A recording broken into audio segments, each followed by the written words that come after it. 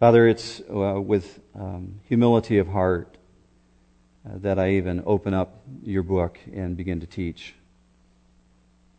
So for those who listen and for myself who speaks, we ask, Father, that your Spirit would be active here, that you would illuminate our minds and our hearts in ways that we have not known you before. We truly desire as a people, whether close to you or far from you, to know more of you, because you are a mystery. And yet you've revealed yourself in ways through Scripture that help us to understand more of your nature and your character. So we come in here, Father, this week with pretty hurried lifestyles. We've run from place to place, appointments, schoolwork, responsibilities at the job, just keeping up our homes. And we're ready for some refreshment. And God, I ask that not only would New Hope be a place of refreshment, but a place of inspiration, that we can know you better, that you would give us the energy and the motivation and the desire and the boldness to move on in a way that represents you well. So, Father, we ask that you would give us eyes to see and ears to hear as we open up your word. We ask this in Jesus' name. Amen. As God continues to grow this church, we want to make sure that we lay a very firm foundation. And so therefore, that's the reason I've called this series Foundations. This particular series may take us indeed up to a year. I frankly don't know.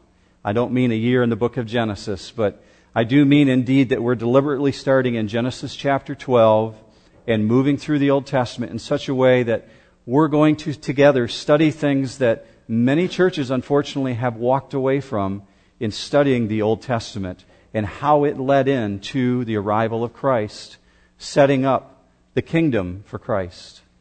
So I want us to have a good understanding of what a foundation is. If you were to go out to my house, you would see a little playhouse that I built for my daughters when they were 10 and 6 on Memorial Day weekend a decade ago, 10 years ago. And I didn't really anticipate that building being used long term, so I didn't put a foundation under it when I built it. And if you were to go out there today, you would see the little timbers that I put underneath it are starting to heave and the building is beginning to list to one side, simply because I never laid a foundation for it intentionally. In Greek, the word foundation is themelios, and it's something that's put down, a foundation that's a structure underneath. It can have application to building principles. It can have application to expansion of businesses, or here, application to spiritual matters, laying down a firm foundation. So before we launch into foundations, I want to do a brief review of how we got to Genesis chapter 12. Genesis chapter 1, God forms the whole earth. Genesis chapter 3, man rebels against God, and God casts him out of the garden. Then Genesis chapter 4, Cain murdered his brother Abel and then lied about it. Then Genesis chapter 6 through 8, humanity became so corrupt, so vile and evil, that God had to cleanse the entire earth and start all over again through one man. And so through Noah, there's a regeneration. Earth once again was blessed, and God was going to start out fresh. But then in defiance of God, even though Noah and his sons knew God intimately, their offspring rebelled. And they went to an area that God said don't go to. God said, bless the earth and repopulate it. Re-bless the earth through humanity. Man said no, and they all gathered into one city. And they built this great tower that you may have heard of called the Tower of Babel. They formed one unit. And then God had to disperse them again. He sent confusion. And that's in Genesis chapter 10. Disobedience, murder, rebellion, deception. Does that sound up to date? Does that sound familiar? It's mankind's ways. Now, in order to move ahead in foundations, I want to take you through a little bit of a timeline. So we're going to go all the way back to Genesis chapter 5 when it talks about the age of Adam. Read this on the screen. When Adam, this is Genesis chapter 5 and verse 3. When Adam had lived 130 years, he had a son in his own likeness, in his own image, and he named him Seth. After Seth was born, Adam lived 800 years and had other sons and daughters. Altogether, Adam lived 930 years, and then he died. And you think you're worried about having enough money for retirement. Man. Now, there's 8 generations from Adam to Noah. All right? Now, in Genesis chapter 9, there's Noah spoken of. Genesis 9:28, Noah lived 350 years after the flood. So all the days of Noah were 950 years, and he died. And then finally, it speaks about Noah's son Shem, Genesis chapter 11. These are the records of the generations of Shem. Shem was 100 years old and became the father of Arpachshad, 2 years after the flood. And Shem lived 500 years after he became the father of Arpachshad, and he had other sons and daughters. I had, about 5 years ago or so, wondered what Adam actually experienced by living so long, and then Noah. I actually wondered if indeed Adam saw Noah in his life, if he was around at the time of Noah. So I laid out a little bit of a timeline, and while I was doing some research for it, I actually found a website online that has the history of the world laid out. And sure enough, through the research I had done and verified through this timeline, Adam was alive at the time of Noah when he was beginning his work on the ark. He lived 150 years into the life of Noah. So he began to see this world collapse and crumble around him because of the sin that he brought into the world. And I was curious enough to go further, and I thought, I wonder what Noah actually saw then, if he was the one who survived and his sons. And living as long as he did, do you know that Noah was actually alive at the time Abraham was born? A very long span of time. Now certainly, Noah's son who was born, Shem, then, who lived a very long time as well, saw all this evil unfold. Now a unique thing about Shem is that Shem, his son, the son of Noah, when God said, I want you to go out and repopulate the earth, he actually did that. He actually left the area that he was at, and he moved to an area that we call the Ur of the Chaldees, the Chaldean area, what you call today modern Iraq. Southern Iraq. Mesopotamia is what the New Testament calls it. Now, if you go to some of the history research that's done, you'll find that in the area of the Ur of Chaldees, let's bring that temple up, Tyler. This is a temple from southern Iraq that was built extraordinarily long time ago at the time that Abraham was alive. This was the type of temple that people went to worship their gods. And within this temple, they hid artifacts, the people who had founded their nations. Now, within this particular temple, they discovered the death mask of one particular king. His name was Sargon. Sargon the First. He was the handsome dude, isn't he? I don't know why that one eye is busted out, but I assume from decay. It's all made of bronze. Sargon was the king of the Ur of the Chaldees. Now, within the Ur of the Chaldees, there was this legend that had been told of a time when the earth had been completely flooded. As a matter of fact, there was a man by the name of Gilgamesh who wrote an epic journey.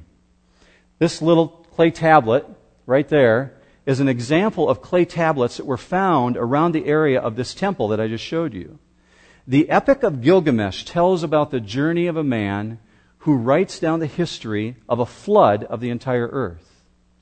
Now, modern day individuals who do not follow God's word would say, well, it's just legend. It's just myth. It predates the Bible.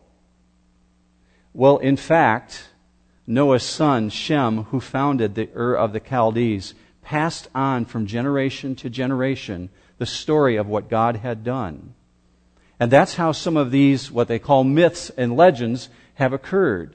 Now, if you wonder about how we have the Bible that we have today, the veracity of Scripture, you only have to see that from Adam to Noah, information was passed, and from Noah to Shem, and Shem was alive at the time of Abraham.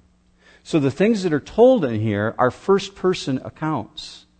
These are not stories that are told around the campfire that have been diluted over time, but rather actual factual evidence. So from Noah to Abraham, we have this huge span of time, 2,000 years, a very large gulf of time.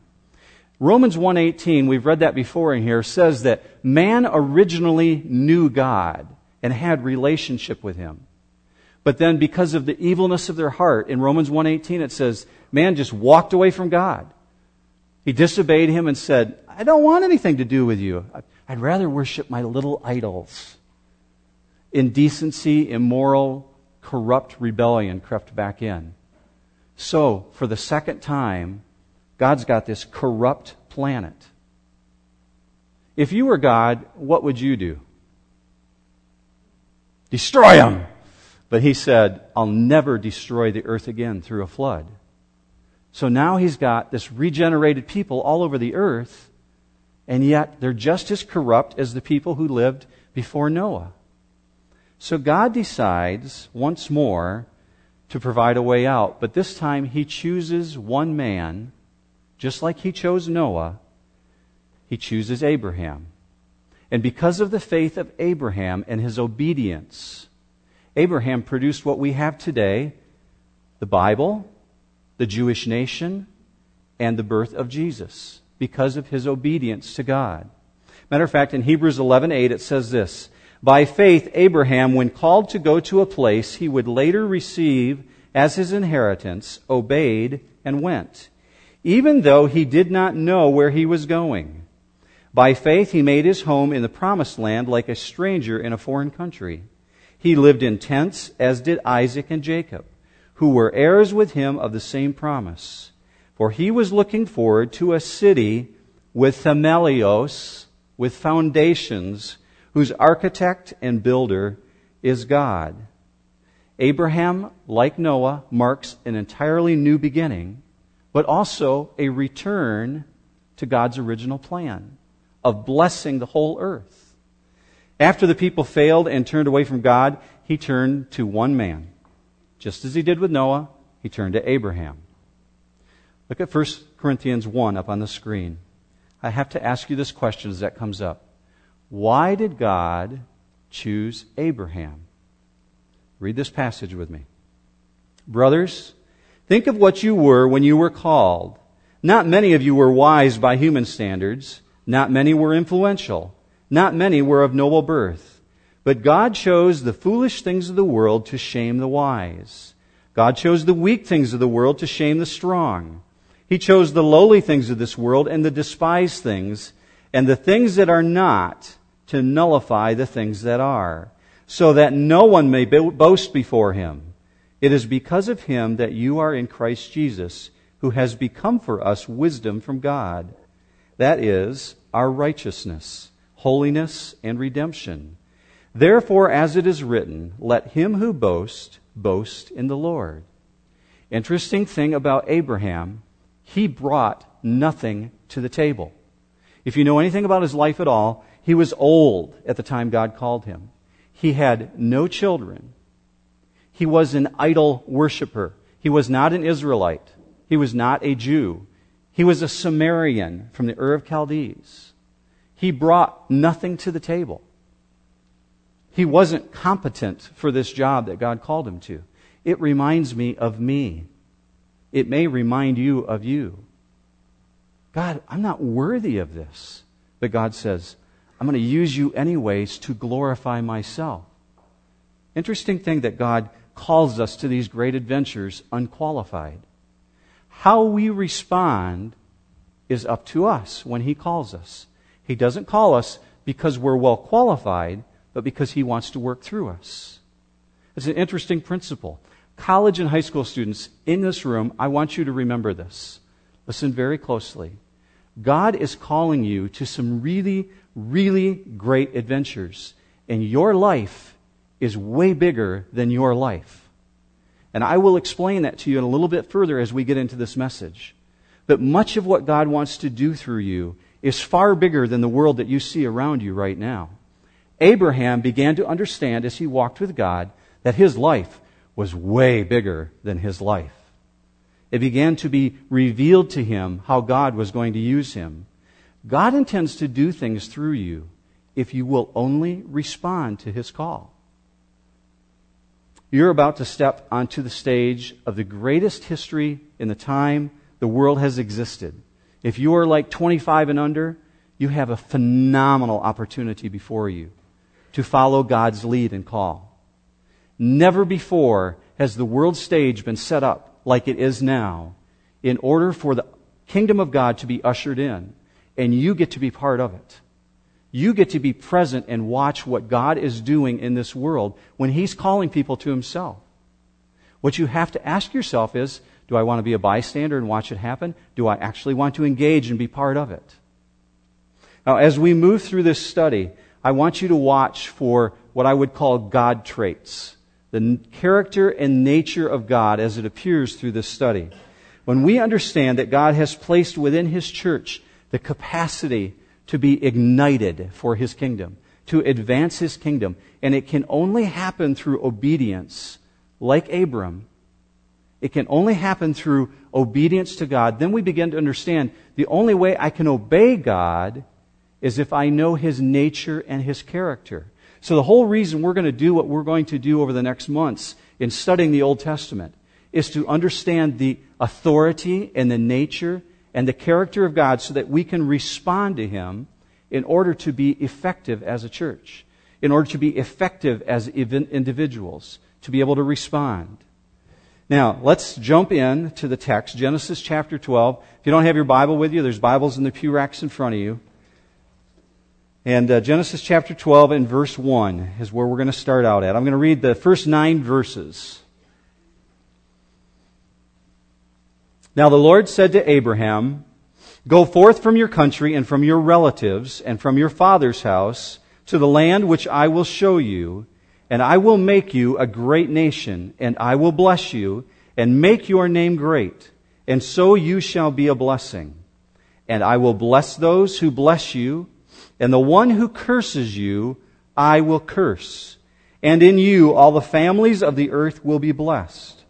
So Abraham went forth as the Lord had spoken to him, and Lot went with him. Now Abram was 75 years old when he departed from Haran. Abram took Sarah his wife, and Lot his nephew, and all their possessions which they had accumulated, and the persons which they had acquired in Haran. And they set out for the land of Canaan. Thus they came to the land of Canaan, meaning the Canaanites lived there. This is modern day Israel when you see the land of Canaan. Abram passed through the land as far as the site of Shechem to the oak of Moreh. Now the Canaanite was then in the land. The Lord appeared to Abram and said, "To your descendants I will give this land." So he built an altar there to the Lord who had appeared to him. Then he proceeded from there to the mountain on the east of Bethel and built an altar to the Lord. And pitched his tent with Bethel on the west and Ai on the east. And there he built an altar to the Lord and called upon the name of the Lord. Abram journeyed on, continuing toward the Negev. Abraham, if you don't know this, was secure financially. He was from a very well-funded family.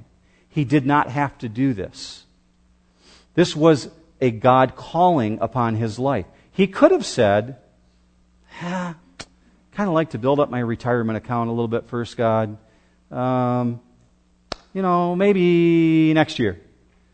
But the way this is written, actually in the original text, it means he responded immediately. God said, "I want you to do this." And he got up and he responded. When God calls you to something that you think is way bigger than you, that is the moment that you respond. It's not, I got to work these things out first. When God calls you, you respond. Not waiting for your timing, because you've been waiting for His timing. Joshua 2:42. It says, "Thus says the Lord, the God of Israel, from ancient times your fathers lived beyond the river, namely Terah, the father of Abraham, and the father of Nahor, and they served other gods." They were idol worshippers. "Then I took your father Abraham from beyond the river and led him through all the land of Canaan and multiplied his descendants and gave him Isaac." God called him from one country to another, unqualified to qualified, because he obeyed and responded at the moment God called him. Abraham, like you before you knew Jesus, did not know the one true God. He did not have a relationship with God. And he had done nothing to deserve knowing Him. He didn't bring anything, but God, just as He called you, still graciously called him. And He said, "This is what I want you to do." Now, Mesopotamia, as you will read in the New Testament from the Greek, is an area that lies between the Tigris River and the Euphrates River. This is the area where we believe that the Garden of Eden originally existed. Where he was living in the Ur of Chaldees was what we call today the Fertile Crescent, the birth of humanity, the place of the beginning of man. He was in an industrious city. Now, Muslims today, Islam, also believe that Abraham was the patriarch of their faith because of a son that he had by the name of Ishmael. We'll get into that in future chapters. But Abraham was certainly one who responded well to God, and God did bless him, and God called him out. He was born under the name Abram. Later, God called him Abraham. Now, let's look at the map of his journey. He started out, if you can see that from where you're at, way down by the Persian Gulf, in the bottom of the Tigris and the Euphrates River, and he went all the way up to the top to a city called Haran. Now look with me at verse 1. "Now the Lord said to Abraham," Abram, or Ibram, as the Hebrews would say, "Go forth from your country and from your relatives and from your father's house to the land which I will show you." You'll find that this is one of 7 direct communications from God to Abraham. 7 times God spoke directly to him, and he responded immediately, but not fully. Abraham responded immediately, but not fully. If you look at that verse closely, it says, "Go forth from your country." He did do that. "From your relatives." Didn't do that. "From your father's house." Didn't do that either. "To the land which I will show you." He got one of the 3 right. He took his dad, Terah, with him all the way up to Haran. And what did that do? Because he partially followed God. Do you know that when he moved from the Ur of the Chaldees up to Haran, he actually ended up staying there 15 years? 15 years that he delayed God's working in his life because he didn't obey Him fully. 15 years in which he missed out on the blessings of God. Now, God, during this time, seems to have continued to expanded His household, because we read in verse 2 that he goes ahead and gets the blessing from God, and God calls him out. But he didn't obey fully. He didn't know the way to where he was going, but God said, "I'm going to show you. I'll show you the way." There are 8 covenants in Scripture. This one is an unconditional covenant. No matter what Abram did, God was going to bless him. Look at verse 2 with me. "And I will make you a great nation, and I will bless you, and make your name great, and so you shall be a blessing." Verse 3. "And I will bless those who bless you, and the one who curses you I will curse. And in you all the families, all the clans, all the nations of the earth will be blessed." Now, why is that important to emphasize clans and nations? If you back up in time to Babel, to the city of Babel, or Babylon, where they built this tower and they disobeyed God, God dispersed them into new clans to new nations, to new people groups. He spread them around the earth. But He didn't want to ignore them. He disciplined them, but He still wanted to bless them. And so when you see this, all of the families of the earth will be blessed. He's speaking in the same language He used in Babel, in which He was still going to bless the clans of the earth. He was going to spread out His blessing, but He was going to do it through one man. He said He was going to make His name great. Did God make Abram's name great? Perhaps no one more than Jesus and Moses have been written about than Abram. More books written about this one individual. God made his name great. And He said, I will bless the nations of the earth through you. Well, to do that, he had to have offspring. And God gave him offspring, as you'll discover later. And he traveled 300 miles north to this village called Haran. Stayed there for 15 years. He left at the age of 75. And he didn't know where he was going next. Now remember, he's a city boy. He was raised in the Ur of the Chaldees, a flourishing town. Hebrews 11:8 says, by faith Abraham, when called to go to a place he would later receive as his inheritance, obeyed and went, even though he didn't know where he was going. He trusted God implicitly. Not fully. He wasn't a mature believer, but he trusted God and obeyed. Verse 4, so Abraham went forth as the Lord had spoken to him, and Lot went with him. Now Abram was 75 years old when he departed from Haran. Now what you're picking up here is that his dad has died. He went there at age 60. He left at age 75, been there 15 years. Abraham took Sarai, his wife, and Lot, his nephew, and all their land and possessions which they had accumulated, and the persons which they had acquired in Haran, which numbered up to be about 318 individuals. And they set forth for the land of Canaan. Thus they came to the land of Canaan. Now when he leaves Haran and goes to the place that God really called him to, he had to travel 400 miles. 400 miles with tents, camels, babies, 318 people, over deserts, over mountains. You get an idea of the size of this guy's faith, that he really believed God was calling him?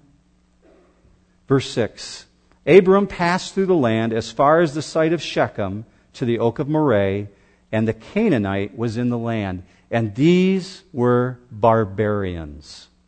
These were a violent people. So Abram, he left a beautiful city and he came into a violent country. A place where people butchered other people.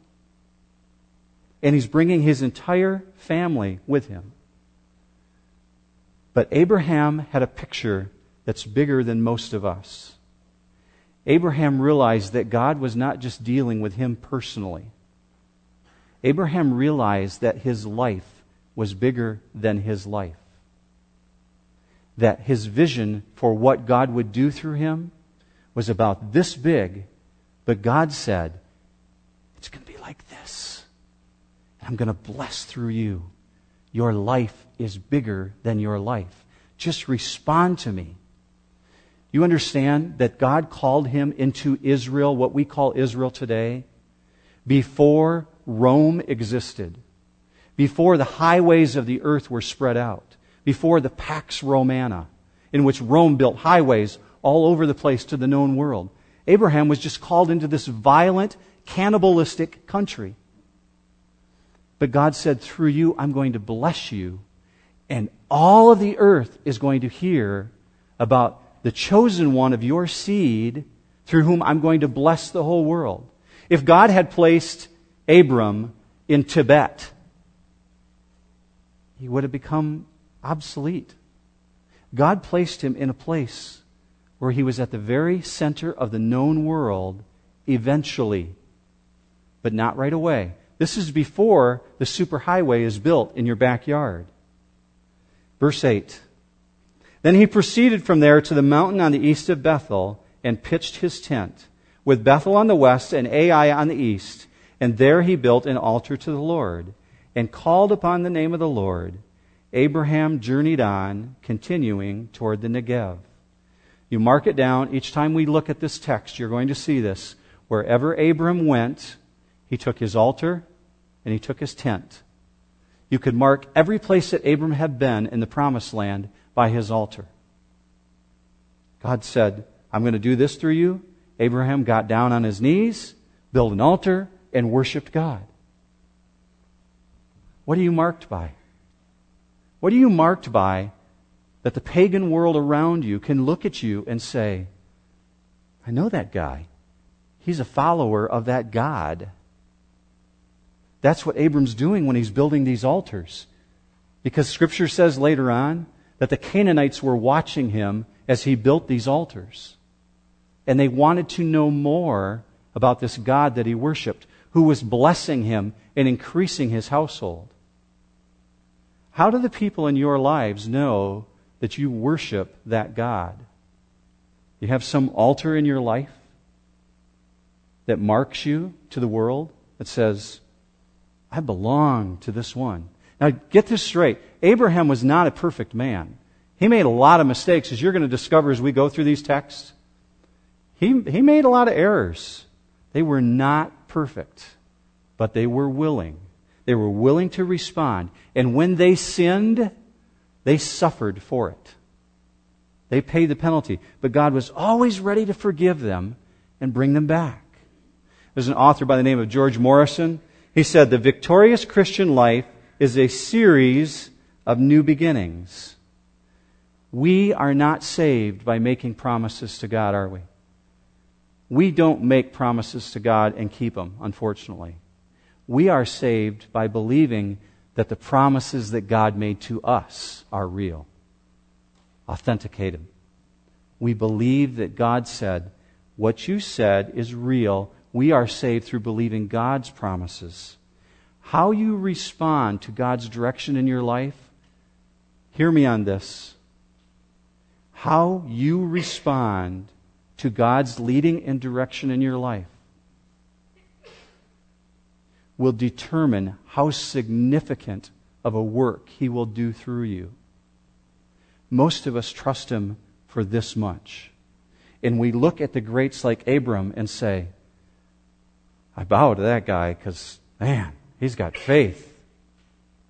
What you might notice as you read this text, he started out really, really small.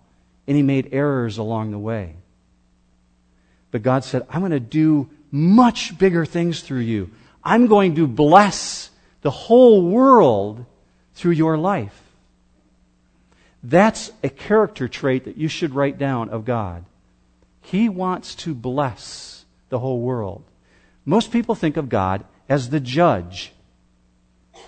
Man, God just won't give me a break. God says, I want to bless the earth. I want to bless the earth through my people. Unfortunately, we as His people don't allow Him to do that many times. It's a character trait of God. You should write it down. God wants to bless His people. It's one of His nature character traits. I think there's great possibility as we go through this study to believe that we're gaining a great deal of head knowledge about the nature and character of God. And in order to have that reeled back in so we don't just think that God just wants us to increase in knowledge and understanding, but never application, He really took me to Ephesians 3:14 this week. So this is an appropriate place to close out. I want to read this verse to you. For this cause I bow my knees unto the Father of our Lord Jesus Christ, of whom the whole family, again, clans and nations, in heaven and earth is named, that He would grant you, according to the riches of His glory, to be strengthened with might by His Spirit in the inner man, that Christ may dwell in your hearts by faith, and that you being rooted and themelios, foundation, grounded, you being themelios in love, may be able to comprehend with all the saints what is the breadth and length and depth and height, and to know the love of Christ, which surpasses knowledge, the head knowledge that we're gaining, and that you might be filled with all the fullness of God. Now unto Him who is able to do exceedingly, abundantly, above all that we ask or think, according to the power that works in us, unto Him be glory in the church by Christ Jesus throughout all ages, world without end. Amen. And God's people said, we don't need to think that God wants to do this through us when God wants to do this. Exceedingly, abundantly, beyond all that you can imagine. How big is your vision? I send you out this week with that question. Next week, moving on after Abram goes into Egypt, after verse 9. Let's pray. God, I ask that you would take this and make it application to our heart. Some of us are in the midst of a time when we've got to make some really hard life decisions, and we're not sure if it's you calling or if it's our own personal desires calling. So, Father, I ask that you would expand our vision and our ability to understand and hear your voice in the midst of a very busy world, so that we can listen quickly and respond quickly when you speak. Father, I ask that you would just kind of shut out the stuff, things that keep us from hearing you. We're going to go out these doors right now and eat bagels and drink juice, and life will get back to what we call normal pretty quickly. Help us, Father, not to forget the things that we've learned in this last half hour from you in examining your word, that you intend to do great things if we will only respond. God, I ask all this in the mighty name of Jesus. Amen. Week.